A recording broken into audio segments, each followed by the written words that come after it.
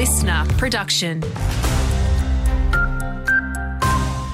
Hey there, it's Andrew Shaw with the latest. As pay talks continue with paramedics, Victoria's state government wants the federal government to back away from several industrial relations reforms. Treasurer Tim Pallers fears the changes will allow unions to draw out pay talks and has written to the federal workplace minister, raising concerns about bargaining laws, which the Greens pushed for.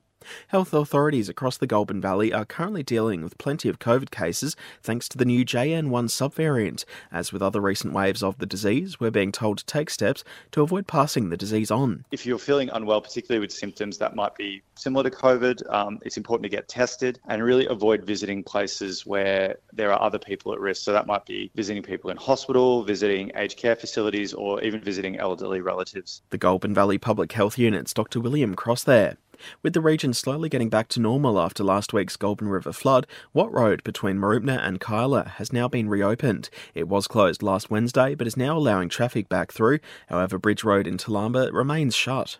With pill testing back in the spotlight, official parliamentary figures show Victorian taxpayers spend almost $4 million a year on MDMA-related overdoses. That figure covers ambulance, ED and coronial inquiry costs.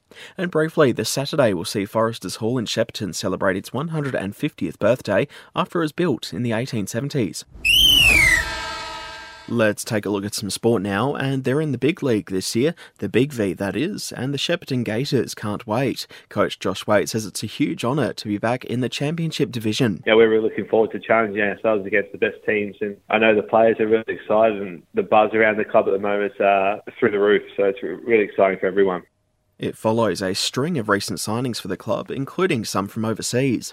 And another big stage coming up in today's Tour Down Under over in Adelaide. Echuca's own Patrick Eddy finished towards the back end of the field yesterday afternoon, but will be hoping to jump up the order in today's 145-kilometre trek.